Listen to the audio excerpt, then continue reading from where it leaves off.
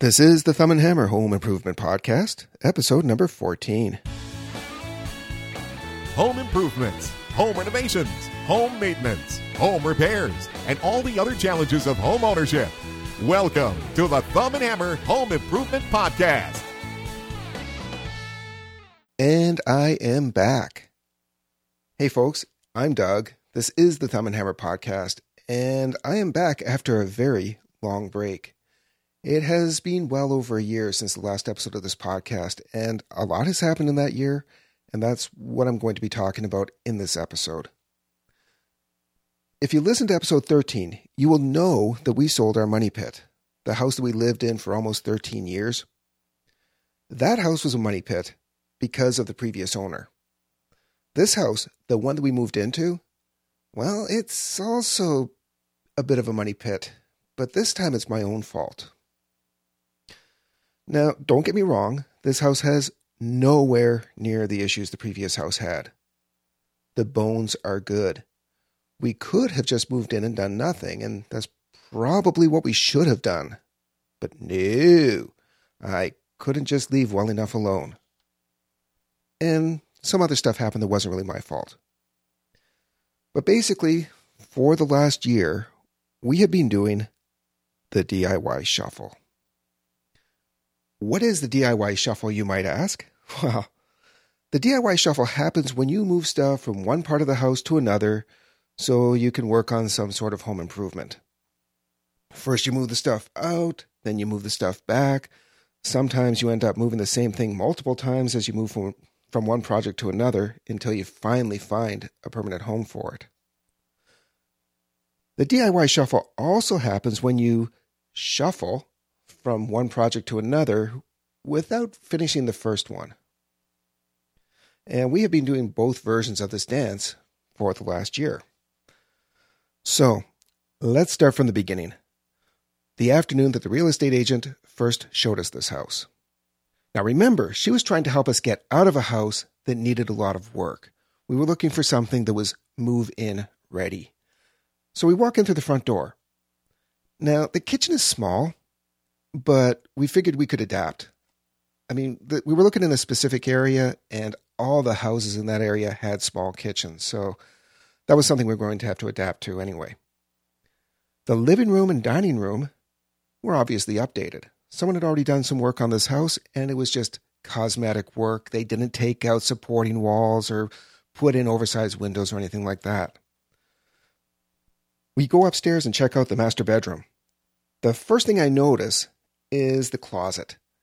The closet is 6.5 feet wide by about 2 feet deep, and it has a pair of bifold doors on it. Now, the problem is the doorway is only 4 feet wide.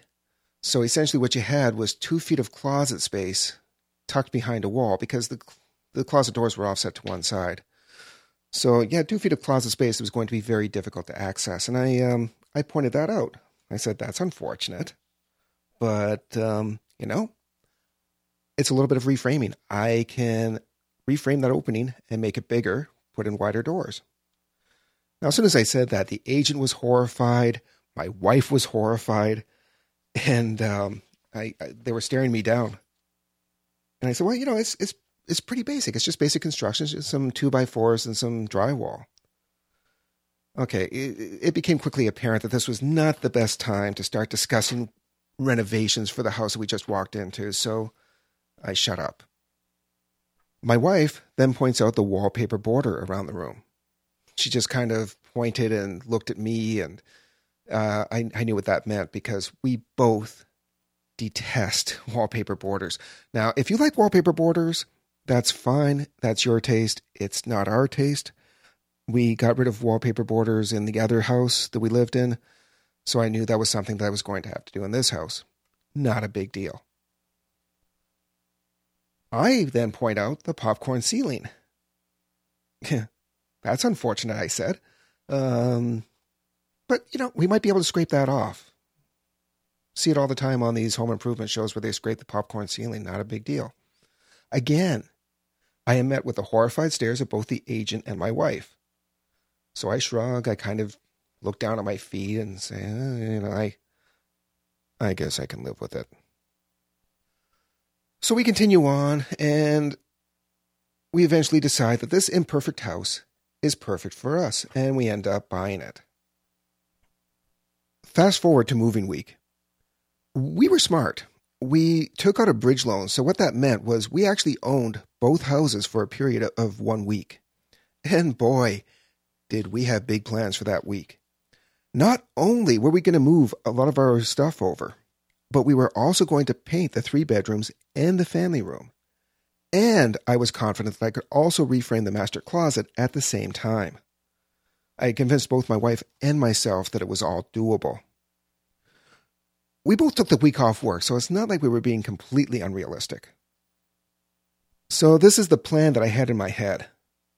Okay, follow along. 1 day to prep. 1 day to paint the first coat in the morning and second coat in the afternoon for 1 bedroom. Another day for the first coat in the morning and second coat in the afternoon for the other bedroom. And 2 days to paint the 2 coats in the family room.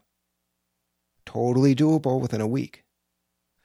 Now, you notice I left out the master bedroom because that was going to be a little more work because I was also going to be reframing the closet.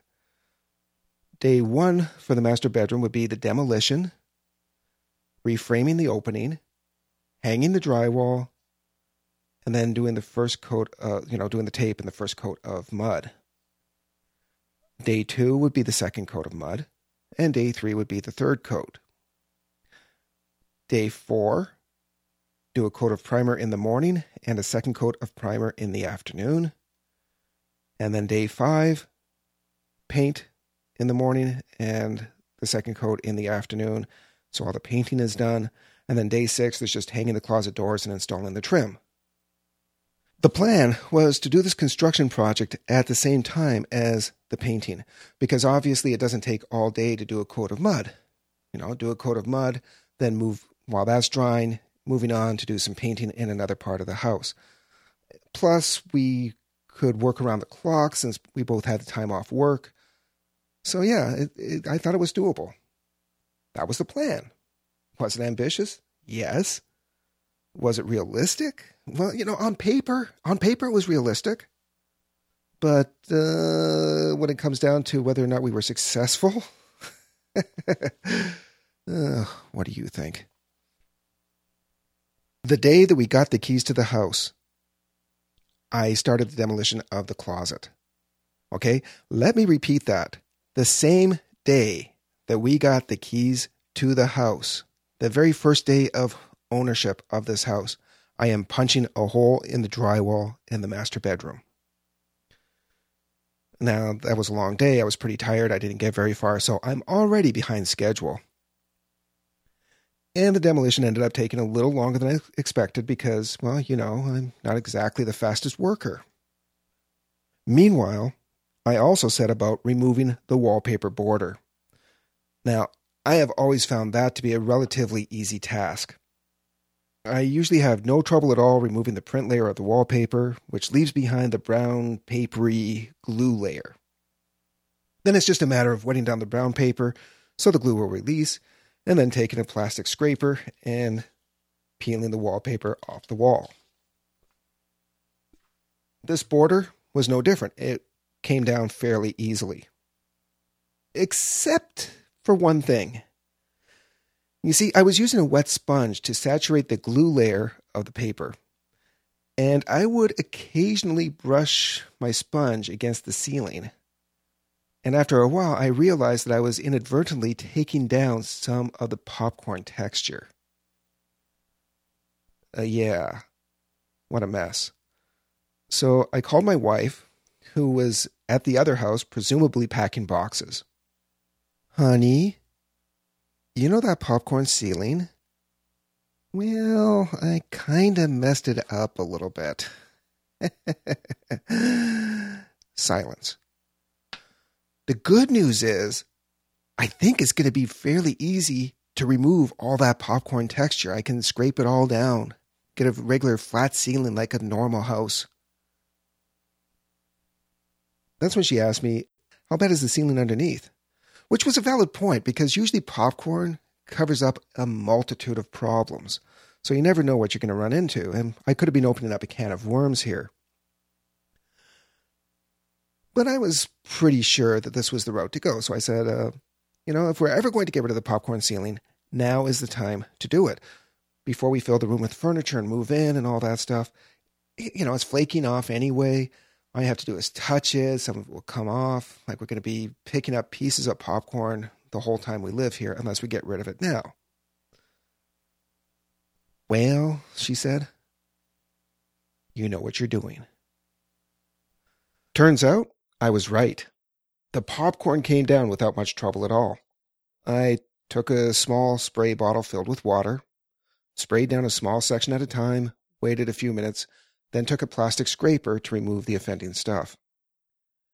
Took me maybe 3 or 4 hours to do the entire ceiling. Now, stupid me, I wasn't working on a ladder. I was doing all that work reaching overhead. I'm 6'2", so I can just, I could reach the ceiling with a scraper.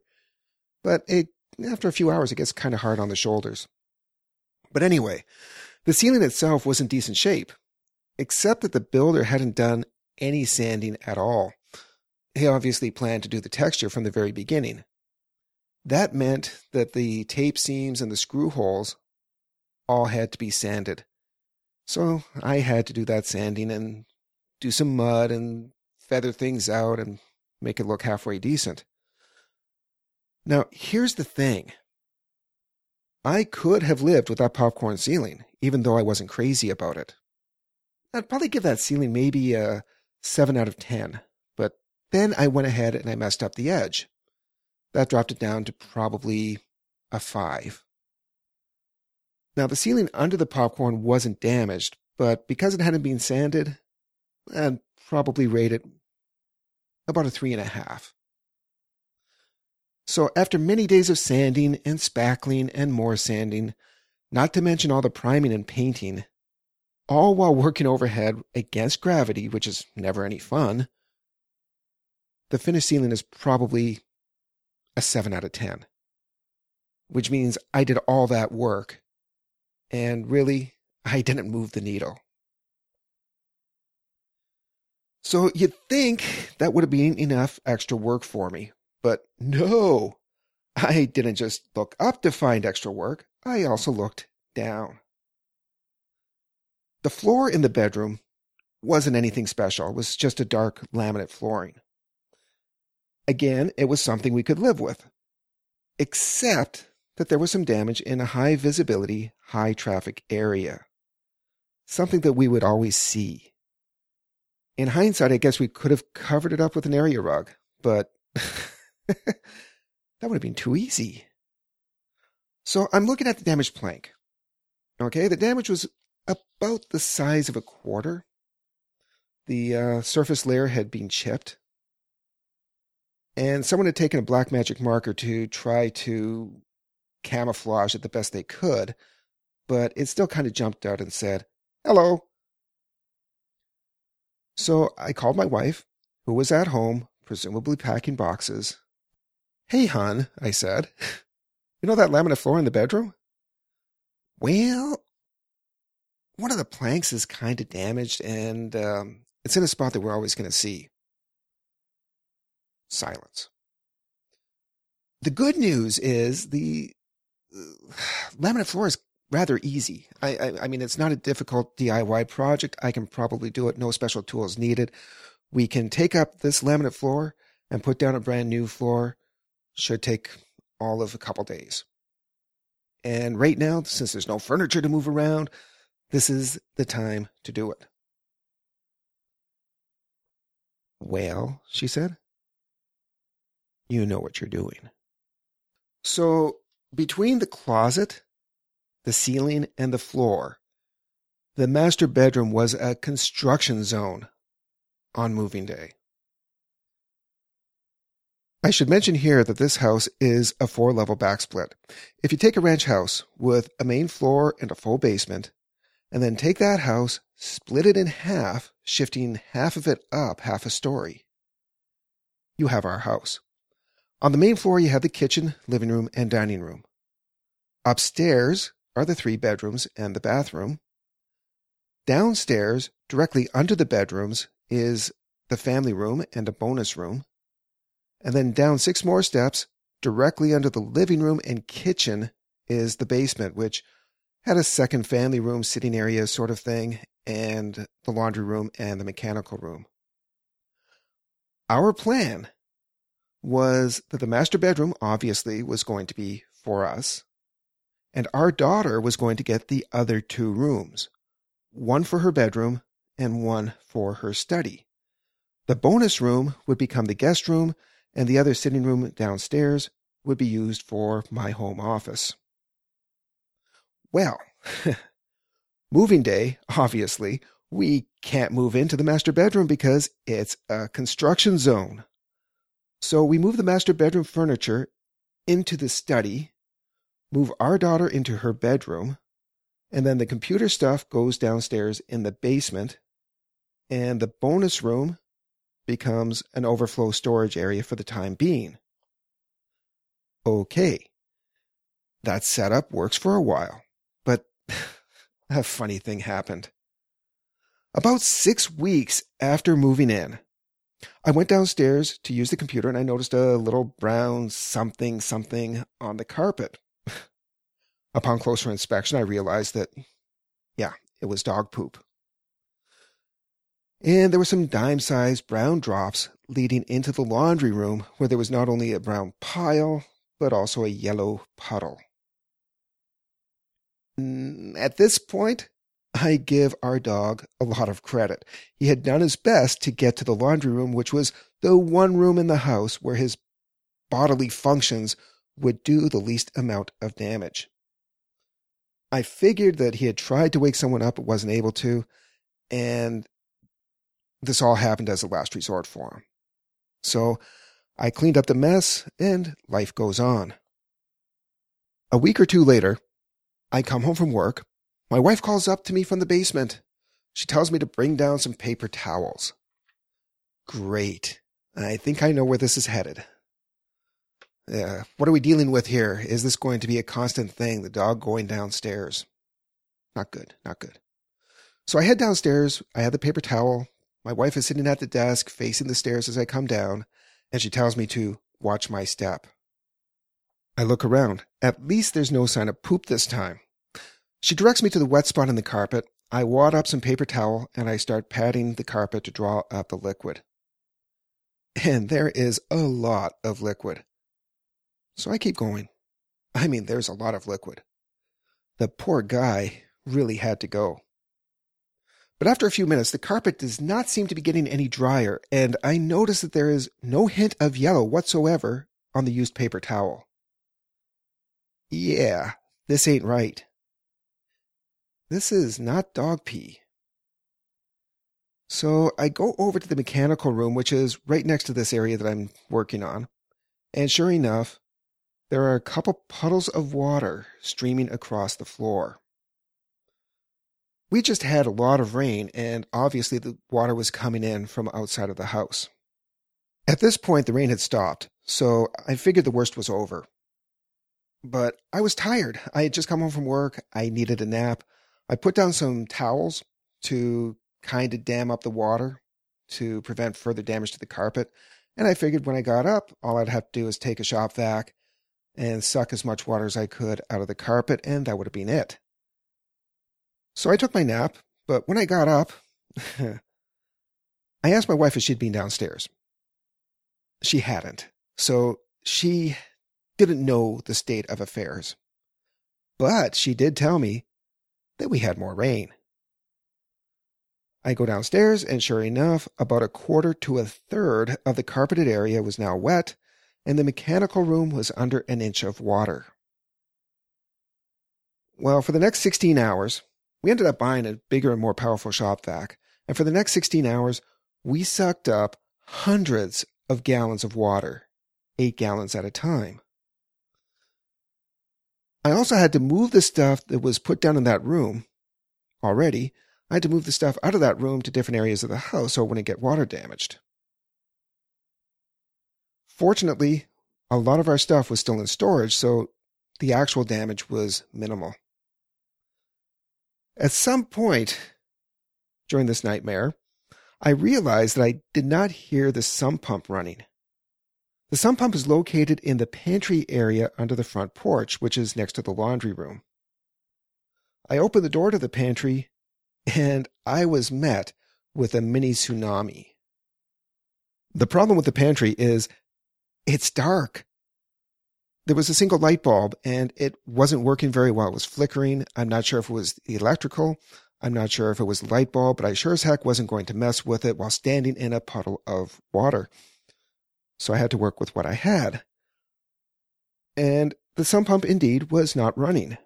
But to get to it, I had to crawl over a large table that someone had built, and it was in the way.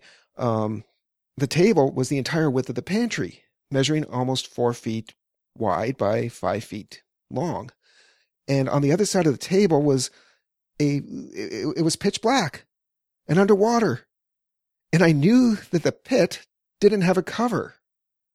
So there was no way I was going to crawl over that table and step down at all, because I didn't know how far down was going to be if I ended up stepping in the pit. Well, I eventually sucked up enough water, and with a very weak flashlight, I could finally see kind of what was going on, and I managed to get the pump working again. What had happened was the vertical float was rubbing against the wall of the pit. Either the pump had vibrated its way there, or more likely, I think, our home inspector had moved it into that position when he was doing his home inspection. At any rate, the float was very stiff, but like I said, I managed to get the pump working again. So, after all of this, we knew that we needed to get a new sump pump. We had no idea how old the sump pump was or what kind of shape it was in. You know what? Let's just replace it. And we also knew our insurance company wanted us to have a battery backup. So we decided, after some discussion, that we would go with our local Basement Systems franchise and get a triple safe pump, which is comprised of a primary pump, a secondary pump that kicks on when that first pump can't keep up, and a battery-powered pump. We had the system put in our other house, and we were very, very happy with it. So, you know what? Let's bite the bullet. We'll get that put in. Peace of mind. You can't put a price on that, right? Well, we also decided at the same time to have a French drain system installed around the perimeter of the basement. Now, I'm not going to get into a debate here about whether it's better to waterproof from the inside or the outside or whatever. The French drain system for us was the best option for doing any waterproofing at all at this point. And since we already had a mess, this was the time to do it before we actually refinished the basement. It's probably all overkill. I hope it's all overkill, but we really didn't want to take any chances. So the waterproofing was done in July, and that's when we had the new sump pump installed. It is now the end of March, almost a year since the initial flood, and we still have not put the basement back together. My computer is on the dining room table. My podcasting equipment is in the family room, and the printer is in the master bedroom, and most of our files are still in storage. Last June, our daughter graduated from the 8th grade, and the in-laws came to stay with us for about a month so that they could go to the ceremony. To get ready for the in-laws, my wife's parents, I got the master bedroom finished enough that we were able to move our stuff in. We moved our daughter's bedroom furniture from the bedroom into her study so we could set her bedroom up as the guest room, because the room that we're going to use as the guest room on the lower level is still being used for storage. Are you following this? Anyway, the visit went okay. Everybody was comfortable, even if the house was a mess. In the summer, I painted our daughter's bedroom, which was being used as the temporary guest room. I was now getting it ready for her to move back in. So I got the room painted, and now I'm removing the bedroom door so I could replace it with a new door. Now, I should probably back up here. The bedroom doors are nothing special. They're just like Luan slab hollow core doors, and they've definitely seen their better days. Quite a bit of damage. Some had been painted. They didn't look that great. So early on, just after moving in, we decided, or I decided, to replace the bedroom doors. Replacing the doors also gives me the chance to take care of another fix that was kind of bothering me. Now, again, this is something I could have lived with, but if I could fix it, why not, right? The past owner who did all the work on the house, the one who installed the hardwood floors, he did not undercut the doorway to install the flooring underneath. So what that meant was there were some ugly gaps where the floor just butted up against the door frames. By replacing the doors, it gives me the opportunity to install some new hardwood planks in the doorways and then installing the doors so everything is proper and looks good. So anyway, I am working on my daughter's bedroom, and I'm taking up the hardwood floor. I've already taken the door out, and I'm starting to take up the hardwood floor that was in between the door frame. And I managed to damage the bamboo floor in the bedroom. Just caught the edge of it and splintered it. Great. Well, no problem. There was a partial case of bamboo flooring that was left in the basement. Easy, just replace the damaged piece. So I pry up the piece that I just damaged, and I somehow managed to damage the piece next to it. Okay. Now I get the circular saw, and I do a plunge cut so that I can chisel out the damaged piece. I'm getting more surgical now. Plunge cuts can be very dangerous, and it's very easy to lose control of the saw if you are not careful. I think you know where this is going. Well, at least I didn't hurt myself. But the saw did get away from me, and it skipped over and damaged the piece next to the one that I was trying to remove. And that left some serious gouges in the floor, so now I'm up to 3 damaged pieces. A smart person would have taken a break, maybe even quit for the day. Come back to the project another time, well rested. Nobody would accuse me of being smart. But hey, I was determined. By the time I finished, there were 6 boards that needed replacement. Now I could quit for the day. So when I get back to this project, replacing the 6 damaged boards, the first 2 replacement pieces go in without any trouble. But the third one was maybe a 16th or a 32nd of an inch too big. It just wouldn't fit. I tried it in a couple different spots, and no, it was not going to work out. I test fit a couple other boards, and they weren't going to fit either. Same problem. They were just slightly, ever so much, a hair too wide. Not good. So, what do I do? Can I trim a board with such precision that this repair is not going to show up? And can I get the bevel so that it matches the other boards? And how noticeable was all this going to be? What if I'm slightly off in my measurement? How many boards do I have left if I mess up? The margin for error is shrinking. So I talked to my wife. Oh, sweetheart, love of my life. You know the bamboo floor in the bedroom that I messed up? Yeah, well, the repair isn't going as well as I would like. So I explained the problem and what I think is going to be the best solution in this case.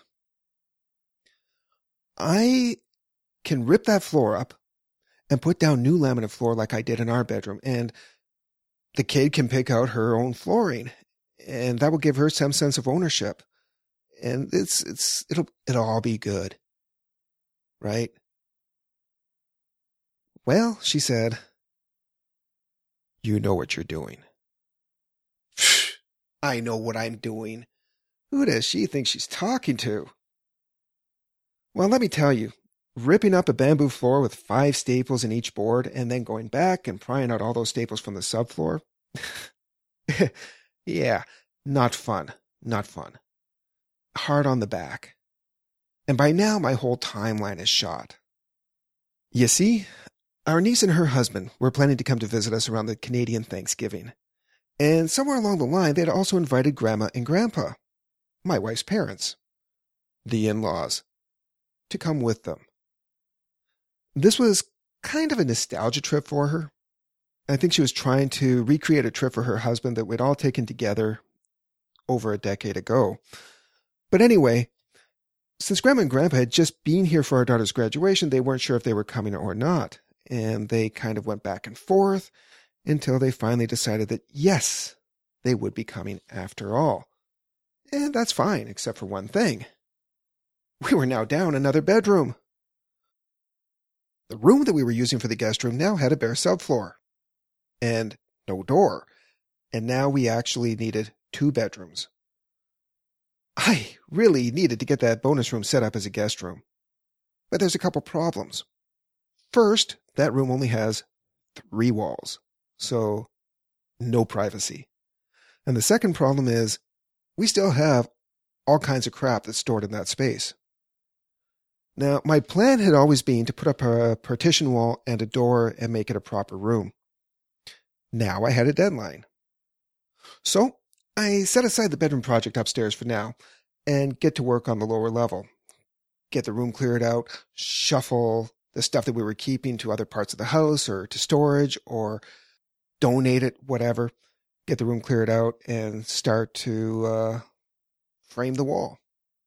Which, again, it sounds like a simple weekend project, but yeah. Did I get the room finished in time? Well, let me put it this way. The day they arrived, they rolled up around 2 or 3 in the afternoon.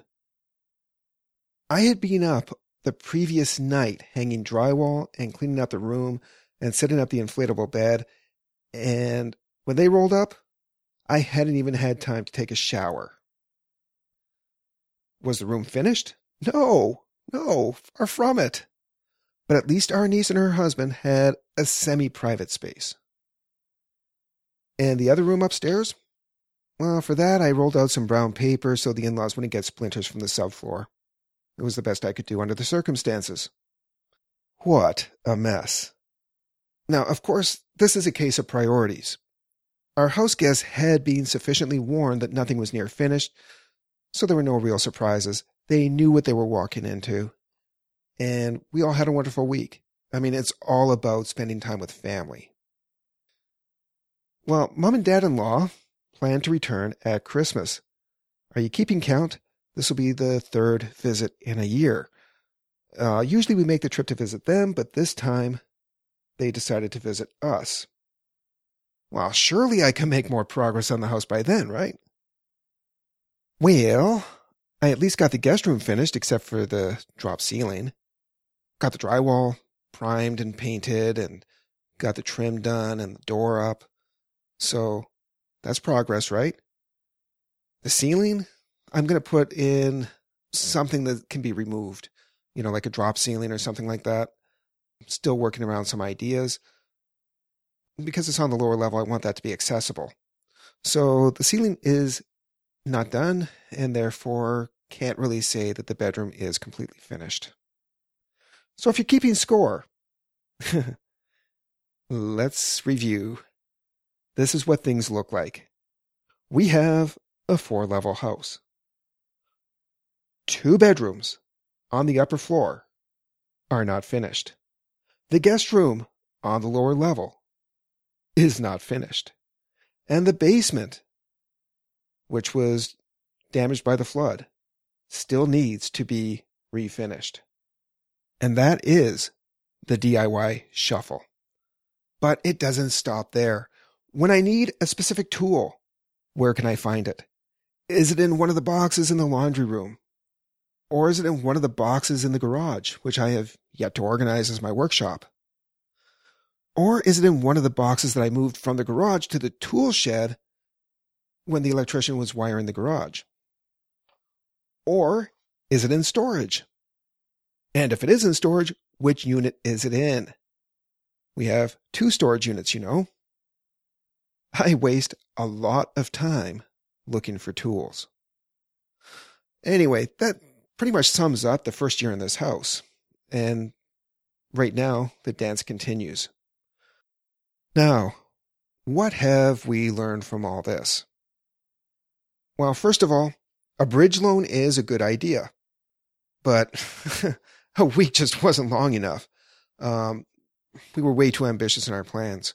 We really needed either a longer bridge loan or we should have planned to do a lot less. I mean, we could have just moved into this house as it was without doing any work on it at all. Yet. I should have made my garage workshop a top priority. Not having my tools organized or having a dedicated space to work really slowed down my progress. Those weekend projects might have been weekend projects if I hadn't wasted so much time looking for my tools. And we really could have used a longer closing date in the first place to get our stuff packed in a more organized fashion. By moving day, we were just throwing stuff in boxes willy-nilly, which may have been faster on the front end, but it has slowed us down tremendously because we are still shuffling some of those boxes around a year later, and we still can't find half our stuff. Another lesson is that sometimes life just kicks you in the gonads. The flooded basement was not something we could have predicted. Well, actually, the home inspector did point out there had been water damage in the basement at some point, but the damage that he pointed to was not where we actually had the water come in, and everything seemed fine at the time of the home inspection. I mean, the sump pump was working then. It didn't work when we needed it to. Stuff happens. And actually, not having the basement completely set up worked in our favor. Bookcases and photo albums and other stuff that we are planning to put down there are still in storage, high and dry. And the stuff that we did have down there, we were able to easily move out because there wasn't too much of it. It's just cluttering up the rest of the house right now. So, needless to say, that situation could have been a whole lot worse. Obviously, the biggest lesson in all this is that it's always best to focus on one project at a time. Another lesson is that focusing on one project at a time is not always possible. The DIY shuffle is normal. The key, I think, is to have less stuff. Having less stuff means having less stuff to shuffle around. So get rid of some of that clutter. It will just make everything easier. I would like to thank you for joining me for the Thumb and Hammer Home Improvement Podcast. Show notes for this episode, as well as past episodes, can be found at thumbandhammer.com, where you can sign up for my mailing list so you never miss an update. If you want to contact me, you can do that through the website as well. I would love to hear from you. I will talk to you again in a couple weeks. Cheers.